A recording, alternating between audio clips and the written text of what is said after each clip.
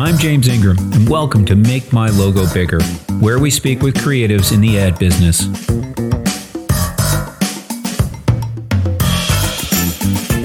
Today we are thrilled to welcome the one, the only Iain Deans to the studio. Iain is a multinational and international creative award winner, an incredibly talented copywriter, and now holds the title of Senior Counsel Creative Strategy after serving as National Public Relations Atlantic's Executive Creative Director. That's a tongue twister. Iain is an open book, and his story goes far beyond his creative ability. I first got to know Iain back when he worked at Extreme Group, and was immediately struck by his passion for strong strategic and creative thinking, along with his love for baseball, of course. We have a lot to cover, so let's get right into it. Well, why don't we start with a recap? Just give us a quick summation of your journey from Queen's University to National Public Relations. Okay, so that's quite a journey. Is this where you speak really quickly? I'll sum it up as quick as I can. So I graduate from Queen's with a 3-year BA in 4 years because I switched majors like 9 times. Had no idea what I wanted to do. Discovered very quickly that I made more money babysitting in grade 8 than I ever did publishing short stories or poems. Graduate, take off, go to Eastern Europe, do the thing. And while I'm there, I had applied to theater school and I had applied to Humber copywriting because I had no idea what copywriting was, but I was told, you get paid to think. And I was like, oh, right, advertising. How old are you now when this is happening? Oh, God, like 22. Yeah. No plan at all to do this. Anyway, I was in Prague and I called my parents and they said, hey, you got into Humber for copywriting. I was like, oh, okay.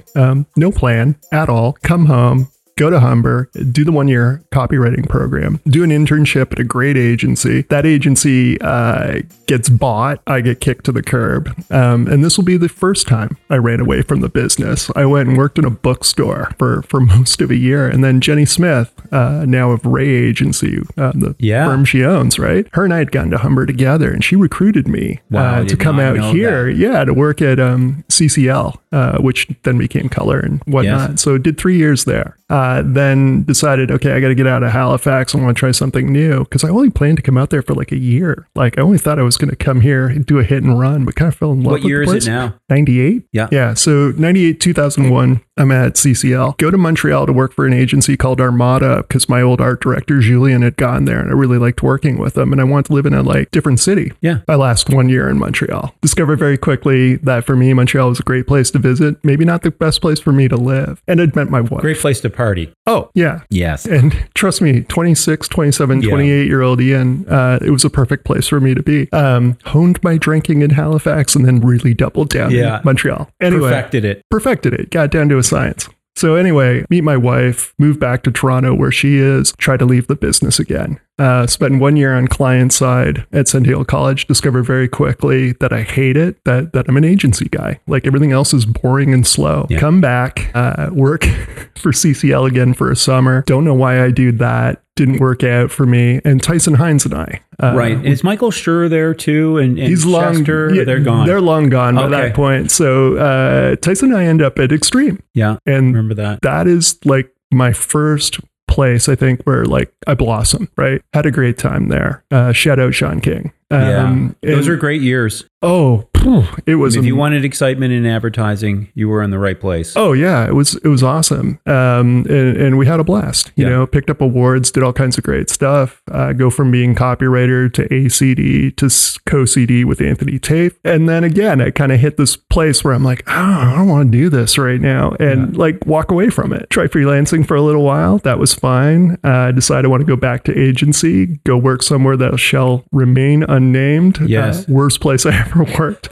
Get laid off from that place. And I'm like, okay, I've reached my bottom. Right. This is the worst. Yeah. Start freelancing again. And Sue Love told me that then MTNL needed a writer for something. Yeah. And I'm like, okay, a PR firm? Sure. Was King there then? At MTNL? Yeah. Oh no, long gone. That was he was there for a minute too. Yeah, it's a whole other era, right? It was Paul Williams who was there. That's right. Wow. Right? Yeah. So I go there. I didn't even bring like my portfolio or anything. I was like, PR firm, like just show me the collateral you want me to write or whatever. It turns out it's this amazing place. Yeah. Best kept secret in the city. It's developing this whole sort sort of integrated approach and all this stuff. And one day I stopped leaving. Yeah. And that was 9 years ago. Wow. So here I am. What a journey since then. You're at National now. We absolutely love working for National, mostly because we feel so respected and appreciated that we just want to jump through every hoop possible to please.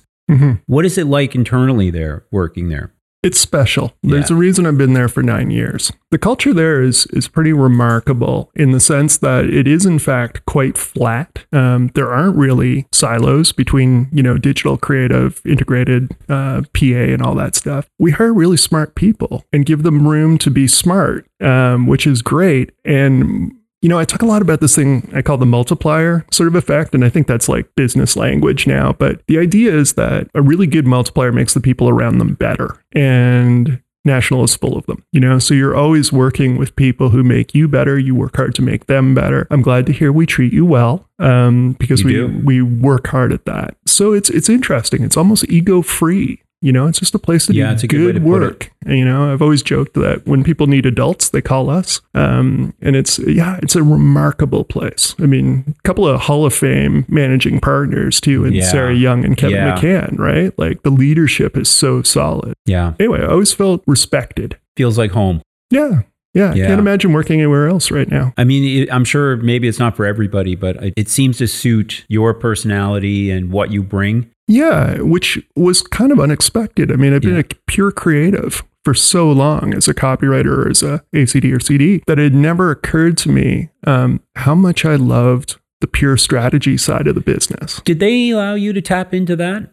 Oh, yeah. Yeah. Yeah. I'm, very early in my stay there, I started getting into sort of the quote narrative side of the business, the storytelling that takes place throughout. And it was a perfect place for a copywriter. It's a writing-based discipline about trying to find the story behind whatever it is you're working on. Started doing that relatively early, and now it's my thing. It's where I spend all my time. I wonder, do you think it has anything to do with the fact that National Public Relations was a PR firm and then adopted the creative services, that they have this respect for creative that maybe other agencies don't have? Yeah, I mean, I can't speak for other agencies in town anymore because I've been at National the whole time, but it is. I always felt like an equal partner. Yeah. And Sarah and Kim West and Janet McMillan and the others who started MTNL or took over MTNL before it became National designed it to be integrated from the ground up. Yeah. So creative, digital, etc. I've always had to see at the table. I've always thought it was a genius model. You come in for how you enter as a client to have you guys do their PR work. And then it becomes pretty obvious that, there's a communication aspect to this too. Well, and they come in for all kinds of reasons now. I mean, we've got straight marketing clients. We've got, there's the public affairs GR end of the business. And these things tend to flow together. But I think, originally, way back when, people would be thinking, okay, PR first. But as the agency has developed its muscles creatively, digitally, and things like that, people come to us for that. Do you have the largest creative department in National in Halifax? Or I'm just wondering, across Canada, are there... Because you have so much resource and support. That's the other thing. Oh, yeah. The network is crazy. A powerhouse. Yeah. There are other creative pockets throughout. There's activity in Montreal, Toronto, Vancouver. But we are the ones who I think probably are the most integrated. I think that's all happening across the thing. That's what I thought. Yeah, but I don't know. In some ways, I think we set the pace for that. Yeah, that's great. So you mentioned you worked freelance. Yeah. On and off. Yeah. What is your preference? I mean, when freelance is at its best, and now the position you have, arguably being the best, what is your preference? You like where you're at now? Yeah, I love where I'm at now. Yeah.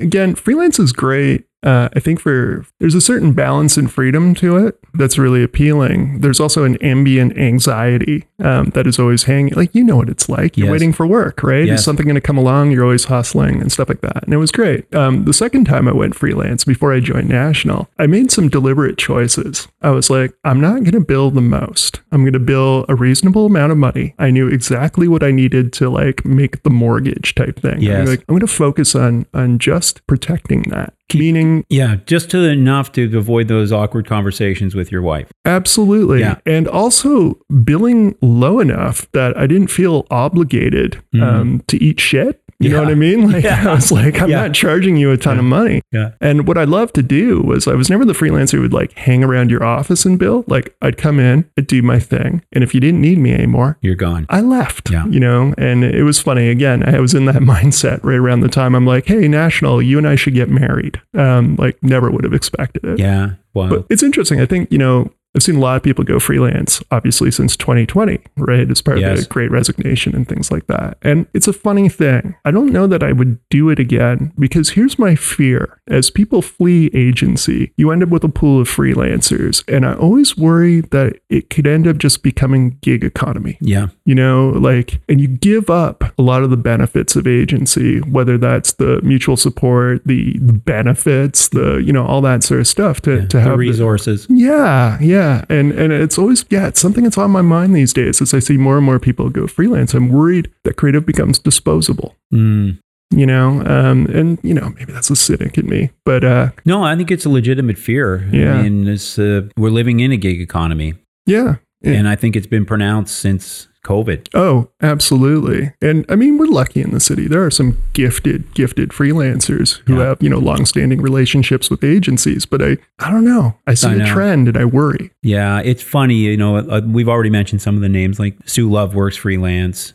She's sought after. She's one of the best at it. Oh yeah. But I don't think you're going to see her back in an agency again full time. No, totally. And that's a decision. Yes. Right. And she works hard at that. Yeah. And so do, you know, the Sarah Orfords and the, you know, Mackenzie Georges and the other freelancers who are out there. That's a lot of hustle. Yeah. And I certainly don't judge them for it, but I do worry about the long-term implications of more and more people deciding to go freelance. Yeah. It'll be revealed, I guess, but yeah. So this is kind of funny because I had asked you a question and you about working as an art director and senior copywriter, the difference in your career, and which discipline do you prefer? And you shut that down. You said, alas, I went from copywriter right to CD. Yeah, I can.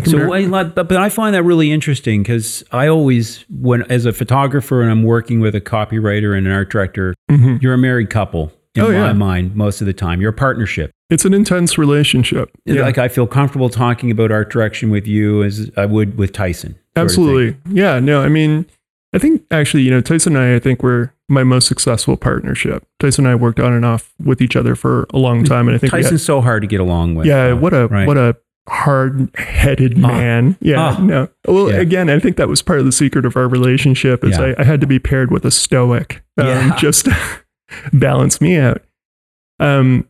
But yeah, I you know, any good partnership, whether it was a partnership I was in or a partnership I saw as a CD, there was a commonality in the ability for both partners to speak each other's language, right? So I'm a copywriter, sometimes thinks in images, and you know, I'm like, how little can we write to make this work, right? And Tyson could write, you know, and so there was a back and forth where, you know, I hold up my ridiculous doodle and he drops his headline in it and somehow it works out. Yeah. But never formally trained as an art director or a designer for that matter. Right. And it meant I always had to surround myself with really good ones, especially as a creative director. If you're a copywriter, creative director, you need to have another set of eyes. Yeah. And I've always had it and it's been great. Yeah. You need that compliment. Yeah. I mean, you can read the text, but you need the compliment. It's a discipline, right? Yes, it is. Like I don't see what they see. Yeah.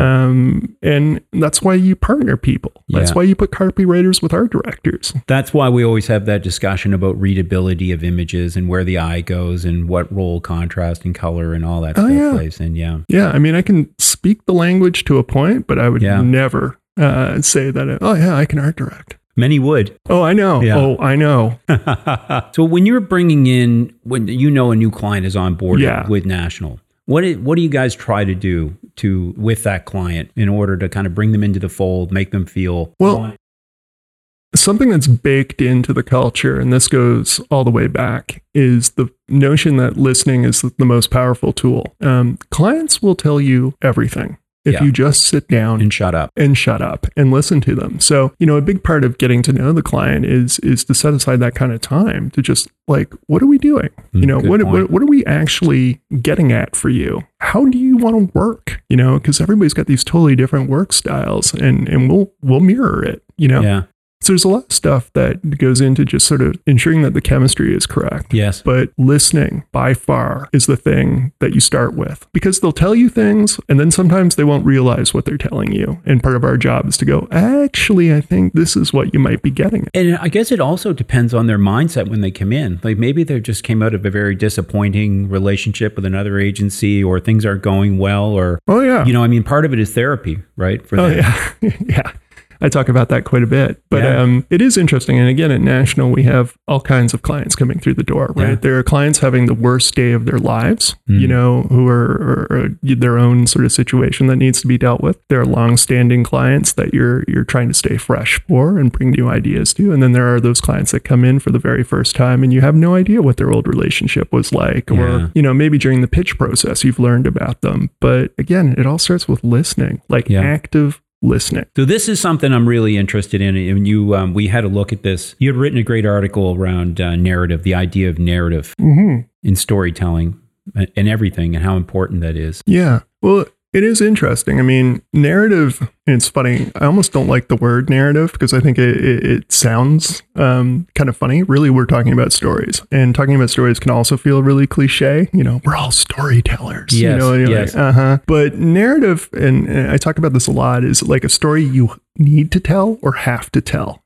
right? So it's something of vital importance. Are you trying to express the soul of your brand?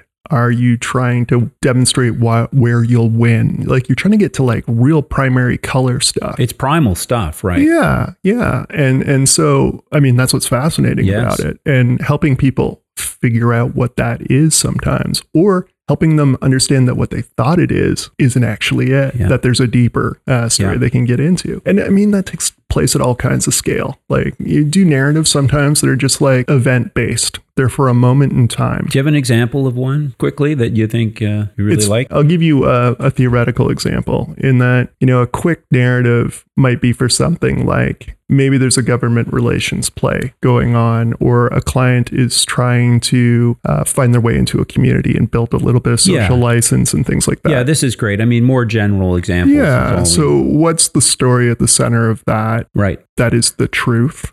Yes. And how can it be expressed in a way that is true for the client? Yeah. And also, true for whoever they're talking to. Yes.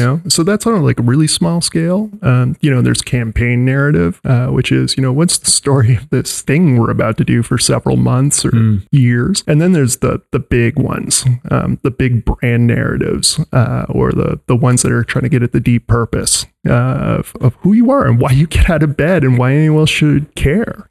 It's funny. It's a weird part of the business. I had never heard of it until I set foot in a PR firm. And I don't know if you can speak to this, but when you're speaking, the one that jumps out at me is the Halifax Port Authority rebrand. Oh, whew. Yeah. Perfect example. That one was amazing. Yes. And you guys did a great job on that. Thank you. It's beautiful work. Yeah, we loved it. We're deeply grateful for that. That's a really interesting one because we have a client who has strong sense of where they wanted to go. Been here for hundreds of years. Absolutely. I mean, it is the nervous system of the city in many ways. It's the reason the city exists. We had this great port and the British were like, yeah, it's a great place to park warships. But, a city grew up around it and it's still part of our lifeblood. So getting to work on that and help the port really express who they are and why they matter. And the fact that the port is like a shared thing. Like if you live in the city of Halifax, you're part of it. It's not just container ships coming and going. It's the whole lifeblood of the waterfront. It's backbone of chunks of the economy. Like integrated. Yeah. So working on something like that was amazing. And, it's something we say at National all the time. We'd like to be in the middle of big things. Yeah, I like that. Yeah. And the port is one of those really big things. And shout out to the client because they had a strong vision, from the top all the way down. Yes. And it was really just helping them capture that and express it. You didn't have to really sell it to them. I got that impression that it came almost from them, that they were they felt strongly about integrating the port in the city and making it one. Yeah, they had a vision. They understood what they could be. And that was amazing. Yeah. So that was one of those cases where you get to tell a big story. Yeah. And you have a client who's fully embracing it and wants it so bad. And I think that's a big part of the reason the work is so good. Yeah. It's the classic. You find a client who's a good partner, you have a shared vision, and you go chase it. And for us, for a job like that, when you have that buy-in, you just really want to die on the hill for that. Oh, and you guys did. I mean, that was a long and complicated. Well, we felt like we did a couple of times. Yeah, well, it was a tough one, right? Because we're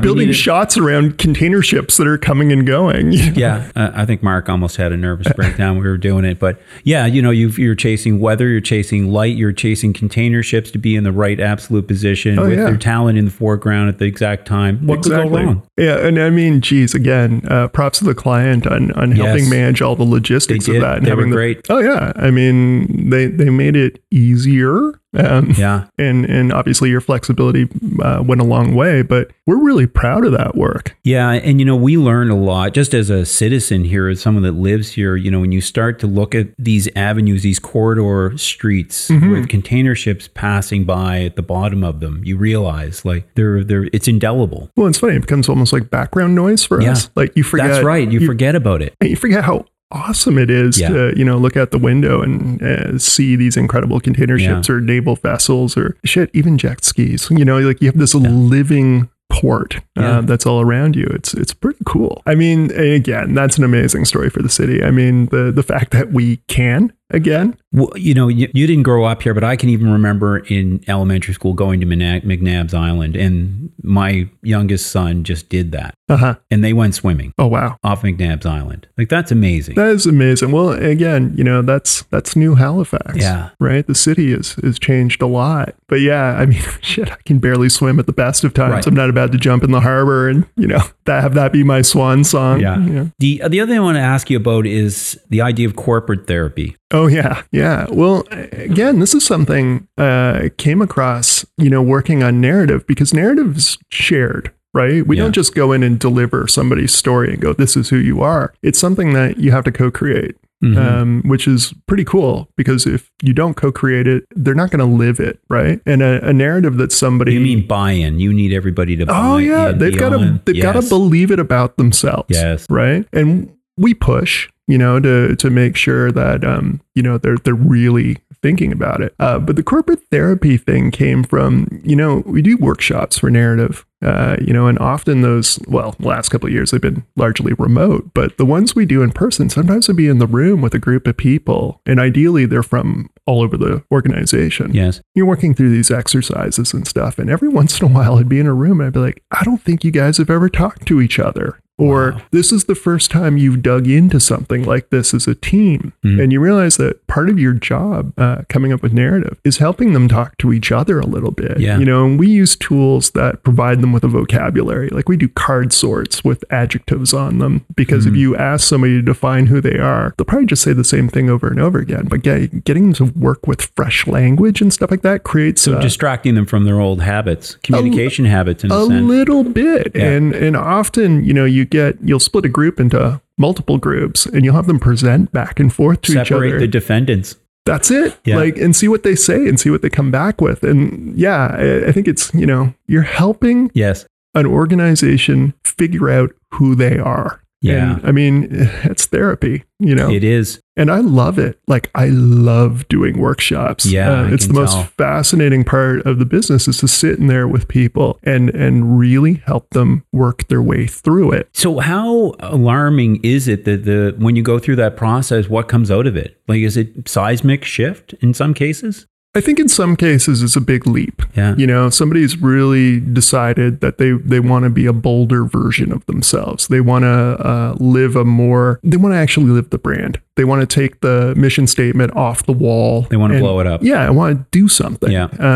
Sometimes it's not that revolutionary. Sometimes it's just a question of honing something, but occasionally you'll have clients will come through the door who really, really need to dig into this thing and figure out what they're about. And sometimes I think they're really surprised on the other side. Wow. It's funny because, again, 90% of it is listening. They're going to tell you everything if you're paying attention. And they might not realize what they're saying or where their discussion is going or whatever, but we're watching and we're listening and we're plucking these things out. And that's all those years of public relations training, right? That side of the business, that initial intake, lot of it. I think so. I think so. I mean, it's different from advertising. Yes, it is. Right? I mean, the boundaries between those two disciplines are porous at the very least. Yes. But there are certain things that I discovered over on this side of the business that were a little different. Yeah. Anyway, I think the narrative workshops are always fascinating, especially, we'll break out these toys, right? We'll get them to do the card sorts with the adjectives. Who are you? Who are you not? Who do you want to be? Make them sort out like 200 words and then make them cut that down to 5, or use picture sorts sometimes. But I'll use it. It's like a Rorschach ink blot test. Like if you have a visual client who isn't thinking in words, sometimes you just put a whole bunch of pictures in front of them. You go, what do these ones like speak to you? How do they feel? Whatever. And again, you're just prodding them to express themselves, sometimes in a brand new way. Wow. Yeah, it's good times. Like, yeah, that really is. There's nowhere to hide there. No, and in a good way. In a good way, and these are positive experiences, I think, for clients, in that you're really helping them. Figure things out. And again, fresh thinking. Well, and once they start talking to each other in the room, that's actually where the real nuggets are. Right? You get them doing these things to start expressing themselves, but then they'll start talking to each other about, like, you're doing a card sort with words, and one of the words is pioneering, and they might debate that word, for like 10 minutes. Are we not? What does pioneering mean versus innovative? Mm-hmm. I believe we're this, I believe we're that. That's usually where the gold is. We'll be roaming the room listening. And sometimes it's just like a little exchange they have where you go, oh, that's who you are. Wow. Yeah, that cool. that would seem very obvious, but at the same time, not. No. And I mean, again, you want people in the room who aren't all marketing or comms people, right? Because they come with a built-in vocabulary and, often have been trying to express the story themselves. You want to have, like the, CFO, the finance lady, something like that, who will come in there. Leaders that are in the company. Well, who doesn't, maybe don't even think about this stuff. Yes. And they come at it from a totally different angle. One of the best workshops we ever did, Halifax Convention Center, longstanding client. Yeah. And we were sorting out that brand when it was still a hole in the ground. Yeah. We started working on narrative stuff a lot, and we were sort of coming in for a landing on their story. One of the things we did was bring in a whole bunch of people from the organization and talk about, okay, how would you live this? Like, these are just words until you assign action to them. Yes. The pastry chef was there. He was great. Like it's that kind of vibe where the unusual gets mixed in. Because if you sit in a room that's just comms people or marketing people, they'll default, to their language or whatever. And that's totally to be expected. You have to work a little harder with them. But it's when you have a really good mix. Like, I want operations there. I want the people from the warehouse, bring in the boots on the ground as well as the executive, as well as marketing. Like, let's get a nice mix of people together and see what that makes happens. Total sense. Yeah, and I guess that's sometimes where the corporate therapy comes from. Yeah. And again, what's nice about that is you give everybody a voice. You include everybody, make them feel important, like what they have to say is useful to us. Oh, absolutely. And if they don't want to... It changes everything right away. Well, I got a line I use all the time now, which is a narrative that belongs to you and not to them doesn't exist. Exactly. Right. So if you create a narrative with an executive group and they're like, this is it, this is our story, and then they hold tightly to it and control how it's expressed, it might as well just be a framed diploma. It's not going to live. They're cheat notes. And I want to sit down with people who might live it in really odd ways. Like, again, it was the folks in the Halifax Convention Center kitchen who really dug into that central O shape that we use as part of the branding and started making donuts, that were in the same color. And you're like, oh shit, they're living it. They're trying to bring it to life. I would probably bet that no one's asked them what they thought before. Who knows? But like, before they come in the room, I have no idea what they've talked about. Usually it's funny when I run those sessions, I talk about it as sort of being like dumb and curious is how I like to come in the room. I need to know a bit about you. So that I'm not wasting your time making you rehash basic stuff. But I also want to be just a little bit oblivious because that'll make me curious. Just an open book. Yeah, I'm going to poke. Yeah. Help me understand. Show me why. Prove that this is true. This thing you say you are, how do I know that's not hot air? What are you doing to support that? Like, it's cool. Yeah. So you force them to engage. Absolutely. Yeah. Again, it belongs to them, not me, right? Like, at the end of the day, they are going to live it or not. So, yeah. What did you discover out of that, if you can speak to it for HCC? Well, I think HCC was a great example of a group that, again, strong leadership, right? Good point of view. They were all hands on deck as a client and going through major changes. Again, hole in the ground. Right? Like, we're trying to help them build this brand while there's no building. I think, what you discover with a client who really understands what they're doing is they'll make it their own very quickly. Like, you'll see them doing stuff with it. And HCC is a great example of that. Yes. A lot of clients who work on narrative, I think, get excited by it and go, oh, I can see the possibilities here. I can see how we're actually living this. I can see the plans we need to make this story true. And if they follow through on it, it's fantastic. Yeah. Wow. If I was in a company and you guys came in and you were working with us, I would feel that no stone had been unturned. I would feel like I'm really being serviced, that you're really digging to find out what the essence is. Oh, yeah. Because without that, there's no real moving forward. Well, what are we doing? What are we doing? Yeah. Like, are we, I don't think anyone just wants to work somewhere that doesn't matter. Like, it has, if there's not something at its root that is what gets you out of bed, like, why bother? Exactly. And sometimes, people need help figuring out what that is. Yeah. But they might have lost that a little bit. Sometimes, sometimes it's just been a long time since they thought about it, or maybe they've gone sideways. Or anyone's asked them. Yeah, that's a big part of it. I mean, you asked me again about like what are the traits at National, and I think one of the ones I would point to as well is sustained curiosity. I love that. Right? Like we never get tired of asking questions. Yeah. I am fascinated by all of their businesses. Like I want to know, like, what is this? Why do you do this? Why do you care? You know, that stuff never gets tired. And I think, again, curiosity and listening go hand in hand. I think it's part of who we are in a sense too. I drive my kids crazy because I always want to talk to the checkout person or whoever. I just love talking to people. Yeah. Well, I find it very funny because, like, at root, antisocial introvert, professionally, wildly curious and social. It's a very funny combo. I know the feeling. Yeah. You've been very open about health struggles that you've had. Sure. How do I put this? So is being a creative help with that, hurt with that? How do those two things go together? Okay, so that's a complicated question. I know. And it's a fun, and I am very open about it. I was actually joking with my wife that if the marriage ever ended, I'm in deep trouble because my dating profile would be like bipolar recovering alcoholic with MS. Like, it's not a great combo. Yeah.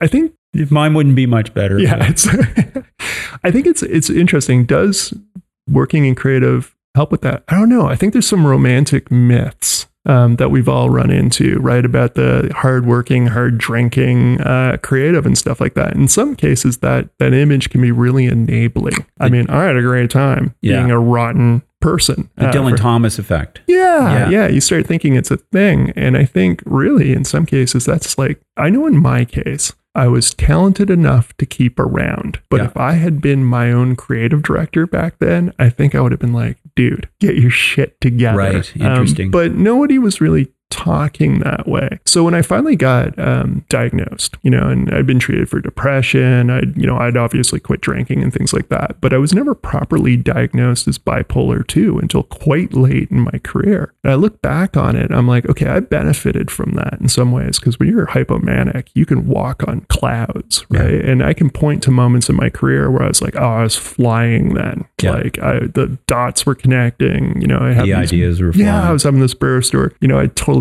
eat a room presenting, things like that.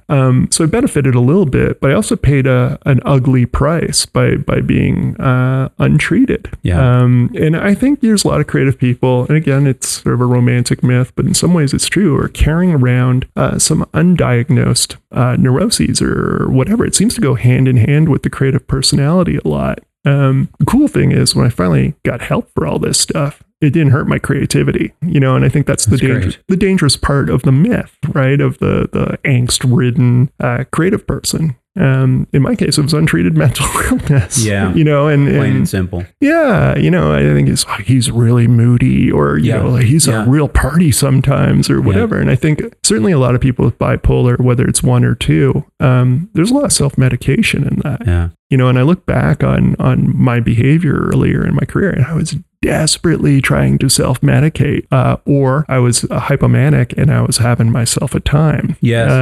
You were medicated when you were in that state. Oh yeah. Not helpfully, but certainly trying to do it. So, you know, did it affect me creatively? Yes. Would I have liked to have stayed that way? No.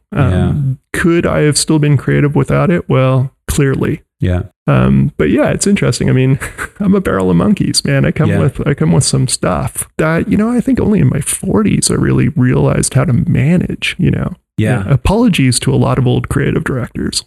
You know. Yeah. You know, shout out Sean King. You know, like I was a handful. Yeah. But, you know, to your point, you were talented in what you did. Yeah, so. Just talented enough, I think. You know, and, you know, not a total monster, but, you know. But you know, talk about walking the walk and talking the talk, your example about clients and making them sort of sit up and be honest about where they're at. Yeah. You know, you're doing the same thing. In some ways, I think it actually weirdly makes me better at the job. Of course.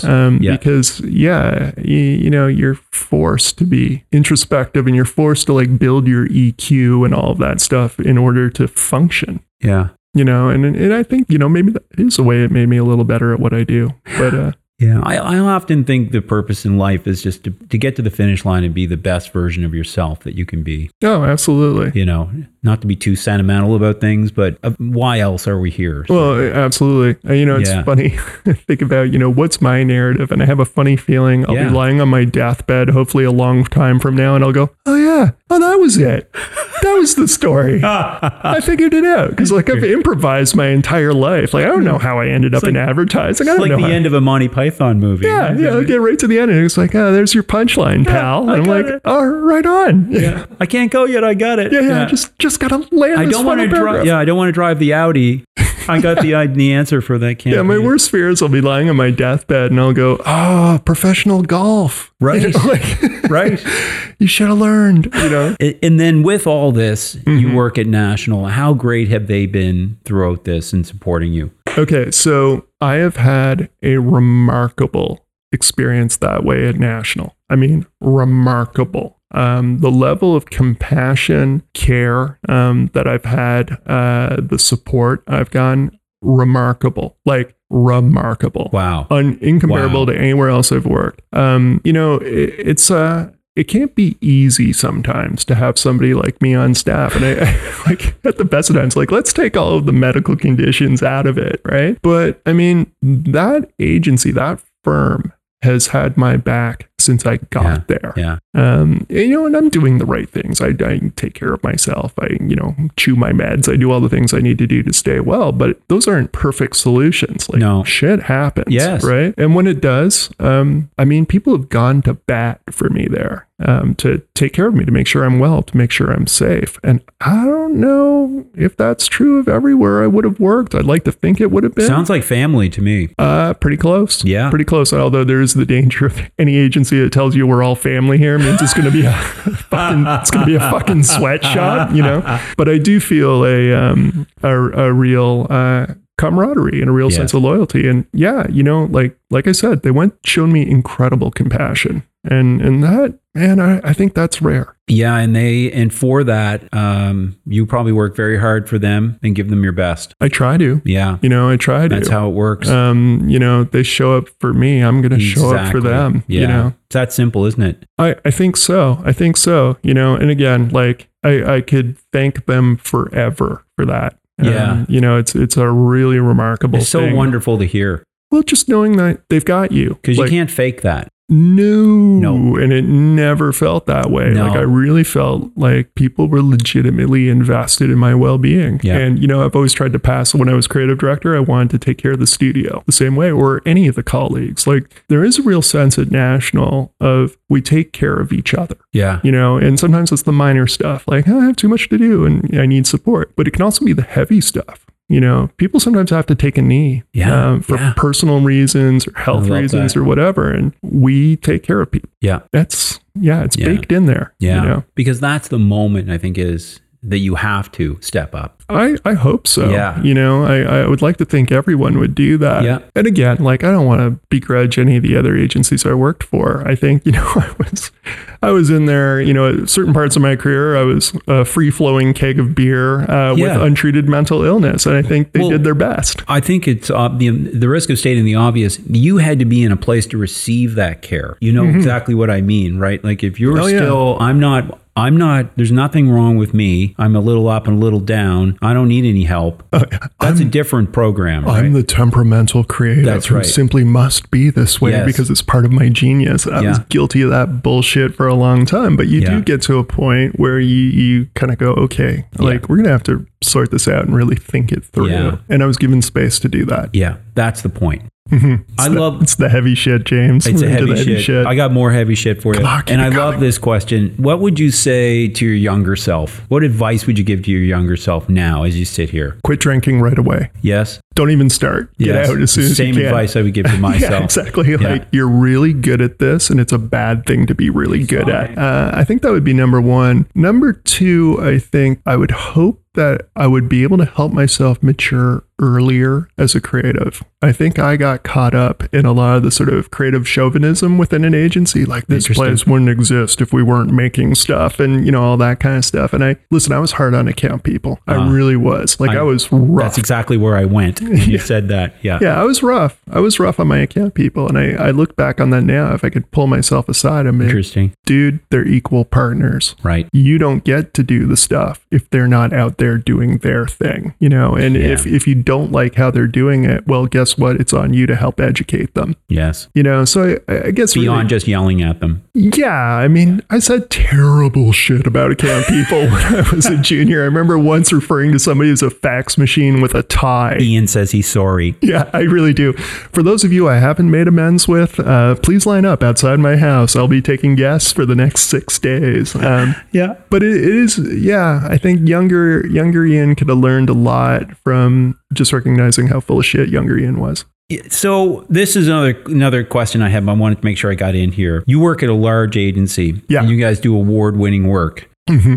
Many have told me that's not possible when you get to an agency that size. How does that work that you still are able to put out award-winning work in an agency the size of National Public Relations? The same way it always does. Develop a partnership with your client. The size of the agency sometimes means you're not maybe as nimble or even reckless as you'd like to be. Yes. And that's fine. It just means maybe you have to work a little harder. And you know how it is. You do a lot of work every year, and every once in a while there's a shiny object. Yeah. And you spot it and you lean into it. And if you're leaning into it because you want to win awards, I look back on that now and I'm like, you're an asshole. Client's not. There it is. Client's not paying me to line my walls with trophies, But sometimes you'll see a thing that is so cool and makes so much sense strategically that you can't help but do it. And one of the examples I always look back on is for credit unions, for Atlantic Central, our client, we did the lost wallet experiment. Yeah. That was a doodle on the wall as part of campaign development. Like, what happens if we just lost a bunch of wallets and wanted to see, would people return them? Are Atlantic Canadians as honest and fair as we like to believe? And they went for it, and it worked like gangbusters. And because the nature of a PR firm means we can really ramp up, who gets to hear about it, it really took off. But that was one of those things where the relationship with the client was trusting enough that we could come in with an idea like that. That's a big shop coming in with a risky concept. But it can be done. It just again, it all comes down to, have you made your client a partner, and are your motivations pure? Yeah. And I think also, touching on what you were talking about earlier, going through that whole process and being open with that process and getting the client talking, and then being honest about what drops out. Yeah. And I think there's some campaigns that lend themselves to awards and to benefiting the client, and there's some that don't. Oh, absolutely. Absolutely. And, early in my career, I was an award hunter. Oh, yeah. It was a way to build a career as a creative. There was a period of time there that's all we wanted to do. Oh, right? Yeah. Oh, yeah. No, it was quite a time. Yes, it was. And again, not to denigrate any of those past experiences, because all of them were rooted in some kind of strategy that was smart and agreed upon, and we were able to go for them. But yeah, sometimes I look back on that. Food bar. Yeah. Oh, Food Bar. Oh my God. Wasn't that a great campaign? Yeah. The Great Reasons to Smoke campaign is we were reliving that again, Sean King and I. And he was talking about, they're filming, they're with Food Bar. It's not working. They're trying to get them to read scripts. And the director's like, look, these guys are improv guys. Let's just let them go off the chain. Absolutely. Gold. Oh yeah, it was amazing. Yeah. I wish I'd had a piece of that. Tyson and I came in right as that was happening, and I remember seeing that campaign develop and seeing what became of it, and going, "Oh man, we're in the right place." Yes, yes. If this is the kind of work we can do here, this is going to be great. I can remember talking to Tyson before when you guys went to Extreme. Yeah. And everybody was leaving CCL en masse. Yeah. And he goes, "Yeah, no, not much going on here. You might want to call someone Extreme." Yeah. Hung up. Yeah. That was funny. I mean, again, in defense of CCL at that time, they were going through their own evolution. Oh, yeah. Right. And it just wasn't the right place for us. I mean, and Sean King had something special going on in those days of Extreme. And I learned an awful lot about how to be a creative director from that guy. And I think there's a lot of creative directors in this city would say the same thing. Yes. Because Extreme's class of 2008 or whatever, half the creative directors in this city. And yeah, Sean created an environment where really good work could happen. Yeah, I've often said to him that I thought his real talent is identifying talent in other people. Oh yeah, he's got a gift for it. Wow. Yeah. Mm-hmm. I learned a lot about spotting ideas from him. Right. When you come in with I call them the ugly babies, your big stack of half thought out notions, and you go sit down with your creative director and try to figure out what it was. Sean was really good he taught me two things. Don't waste time on the stuff you don't want to explore. Just kill it and move on. Yeah. But if there is something on the table that has the shiny glow, figure out how to push it, figure out how to turn it, figure out how to do something with it. Because sometimes it is this again, the ugly babies. It's this weird notion you have on a piece of paper that you don't see the thing. He says, and he probably said this to you too, he has this thing that happens where he'll get the hair stands up on his arms. Yeah. No, it's amazing. Yeah. So, I mean, you learn something from all your creative directors. And, I've had some really good ones and I've had some not so great ones that I learned different things from. That's right. But yeah, I think, Extreme, that was a special time in that agency. I think it was a really cool collection of people who were in there. Again, if you look at who was there and where they are, it was a pretty good crew of people passing through that place. And it was a lot of fun. Yeah. A lot of great work came there during that period. One other little anecdote, and I won't make it in, but I remember being there on a Friday afternoon. This is at the height of, we were reviewing some job or something. Yeah. And they looked at one of the production artists and said, you should take tomorrow off. And they're like, tomorrow's Saturday. Yeah. Because it was just a factory by that point. We worked pretty hard. I mean, you played hard, but you worked very hard. That was it. I mean, Tyson and I, there was a stretch where we worked every weekend for 6 months, and that was just the way it was. And a lot of that was voluntary. It was like, it was. Well, can we push this? I remember having discussions with Jeff Simpson, him bragging about working 100 hours last week. Oh, yeah. Well, okay. And that's a whole other part of this business, right? That's the sickness at the end of the business is I admire the people who crank the hours and a lot of them who are doing it for passion and stuff like that. I'm like, God bless you. But I also think there is this weird competition, who can work the most hours? And I'm like, really? Are you doing your best work when you cross over 70 hours? Exactly. I can't even speak after 70 hours. Oh, no. My brain effectively turns into jelly at 3 p.m. I'm like, I'll hang in there. I'll do what needs to be done. But my goodness, I'm never going to be high five, 75 hours. I just gave up my 40s, no. no fun. Do the time you need to do the best work you can for the client. But it's, that's the business, right? It gets on you. But I think that's, again, like one of the things I love about National is that we do things that actually do make a difference. Yes. Like you do work on pieces of business, which might not be a creative home run. Yeah. If we're strictly measuring it by craft and award potential, but you're working on something that has like societal benefit. Yes. Whether you're working on an immigration campaign or you're doing something health related or whatever. I'm glad you said that because I feel like that's a badge of honor. I feel like we have skills that we can really help people with and absolutely. And have helped people with in the past and will again. Well, and to be clear, if your quarterly sales are the most important thing to you, then we're going to get you there. Yeah.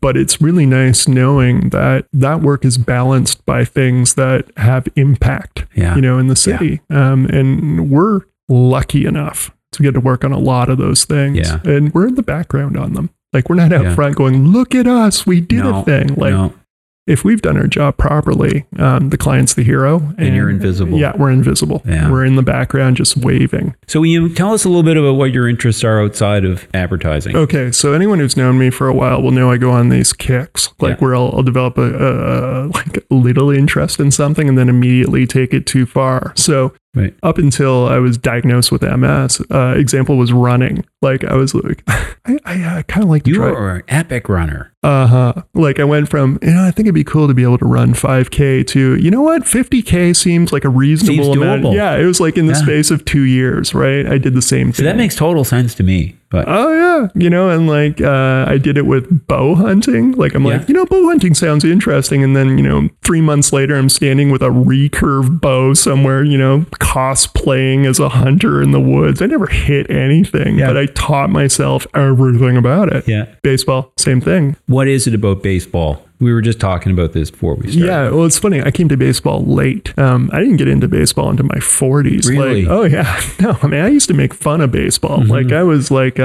combat sports guy. Like nothing made me happier than watching two people choke each other out in an octagon or something like that. Like that's where my head was. Yeah. And I guess I mellowed. I know I mellowed, and it's the weirdest thing. Like there's a pattern in all of these stories of me sort of having I think I'll go do this thing. And baseball was one of those. I woke up one morning and it was like something out of Bull Durham. I was like, you must learn about baseball. Wow. Yeah.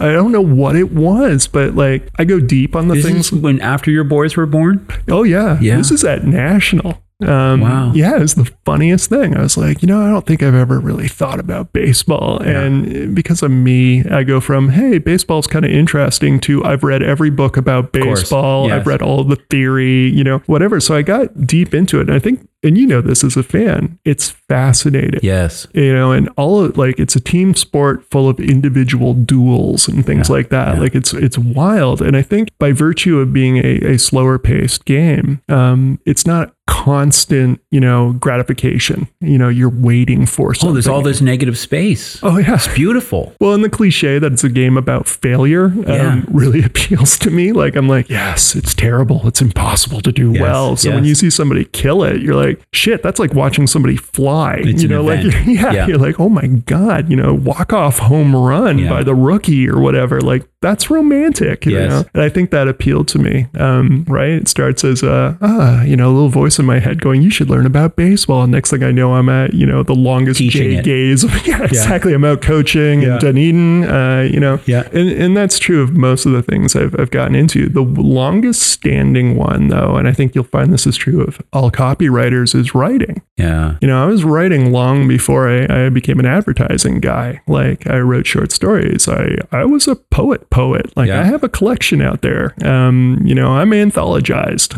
And that stuff is sort of the creative through line. I always said this to creative people, like, do not count on agency life for spiritual gratification as a creative. Yeah. Amen. It's an unfair thing to expect of a business. So make sure you've got something on the outside that is yours, whether it's painting or writing or whatever. And I held on to writing. It's always sort of humming around in the background. Do you go turn to it on a regular basis? As much as I can. Yeah.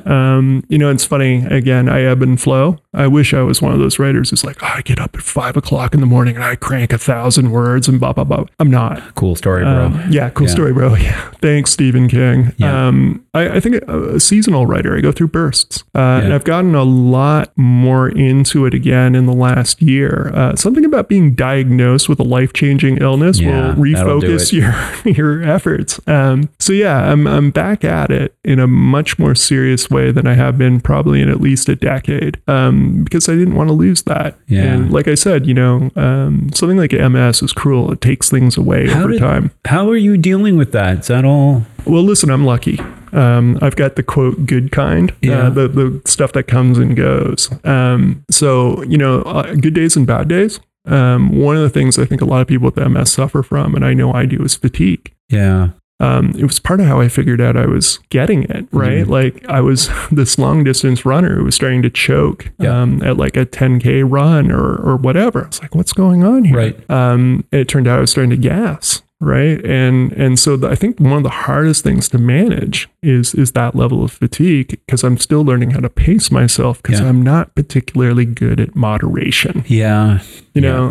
So it's been a challenge. I mean, it was insidious. It came up over time.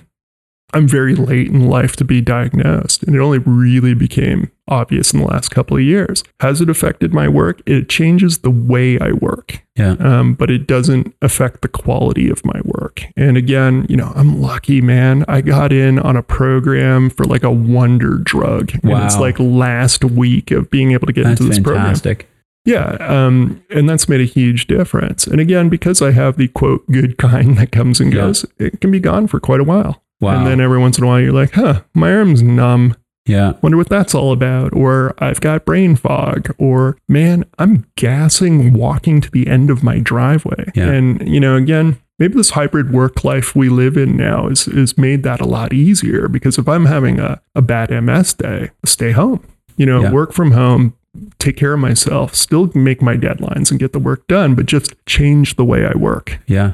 So it's almost a year ago today that I had my first MRI that kind of confirmed that this is what it was. That's rough, and I didn't really come to terms with how rough that was until relatively recently. Like, again, it's the same part of my mind that allows me to break myself on a long run. I was kind of like, I can take it on, you know, like I will choke MS out, sort of thing. Yeah. You can't, so it took a long time to kind of come to terms with that. And like I said, every once in a while it'll wash over me, or I'll be like, oh man, this sucks. Yeah. But then the rest of the time it's just another thing. Yeah. It's part of the challenges we're all facing. But yeah, exactly. And I can hear it in your voice that you've chosen the path, the positive path. What else are you going to do? Yeah. Right. Like I had a great conversation. Sarah Young, former managing partner of National Ag, still involved, said something to me after I got diagnosed that I will take with me everywhere, which is you can choose the path of angst or you can choose the path of opportunity. Pretty sure she's the Dalai Lama. That woman is remarkable. Yeah. Probably one of the smartest people I've ever met in my life, and a really great mentor to me. Yeah. And a lot of people I think would say that, but that thing, it was over a cup of coffee when I was trying to figure out how to handle all this. It's like, you can choose angst or you can choose opportunity. Wow. And I was like, yep, opportunity. I'm going to change the way I work. I'm going to switch my position. I'm going to re-engage myself with writing. I'm not going to sit there and go, oh, why me? Like, why not me? And again, they were there for you. Oh, absolutely. Everybody there, I always felt taken care of. And again, I take care of my side of the fence too, right? Like I try to stay as healthy as I can. I do what I need to do so that it doesn't become somebody else's problem. Good point. Yeah. And I have the luxury of being able to do that. I'm in good health. Yeah. I have a supportive company. I am being extremely well taken care of from a medical point of view. Yeah. Most people would never notice. No. But every once in a while, it gets rough. And again, I just adjust how I work, and the agency knows that about me. Yeah. And I love this openness, because by you talking about it, you don't know who else you're going to help. By you saying, like, I'm willing to talk about this, I think it's huge. Yeah. Thank you. I try to do that with all of those little foibles, I'm really open about substance abuse. Yeah. People know. I don't pretend it's not there. I'm really open about mental health. And sometimes I would second guess myself. I'd be like, is this emotional exhibitionism? Right. Or is there value in this? Why am I talking about this? And enough people have connected with me because I'm open about it to talk about what they're dealing with. There you go. And that's amazing. And the MS thing as well. I mean, I think there's only like 2 million of us worldwide who have it, right? It's not a lot of people. There's a big concentration of them here in Nova Scotia for some reason. Yeah, vitamin D, et cetera, et cetera. Sure. But I'm open about it. Like, why would I hide it? You know? Why would you? What's the point of that? I don't want to be the cousin locked in the attic. I mean, might as well talk about it, get it out in the open. Yeah. Man, this has been great. Thank you. I was really looking forward to this, and it's just been it's been fantastic chat. Yeah, well, listen, James, I'm really happy to do this here at your media empire. It was really great. I think these conversations are always really interesting because they help you clarify things. Yeah, I learn something every time, and as we go through this, it's a great way to reacquaint with people too. Oh, absolutely. Yeah. Absolutely. We're still in this crazy business. Yes. Well, where else are we going to go? I have nowhere else to go. Yeah, dude, I've tried to leave I don't know how many times, and everything else is slow and boring and whatever. Agency is its own drug. Yeah. All right, man. Thanks again. Thank you. Okay, that's it for us. Bye for now. We really love hearing these stories from our creative community, so stay tuned as we will be inviting more folks to come and chat with us. This podcast has been brought to you by Jive Photographic Productions. From branding images to droning to podcasts, we are your one-stop shop for multimedia. Want to learn more? Check out jivephotographic.com. Until next time, keep it creative.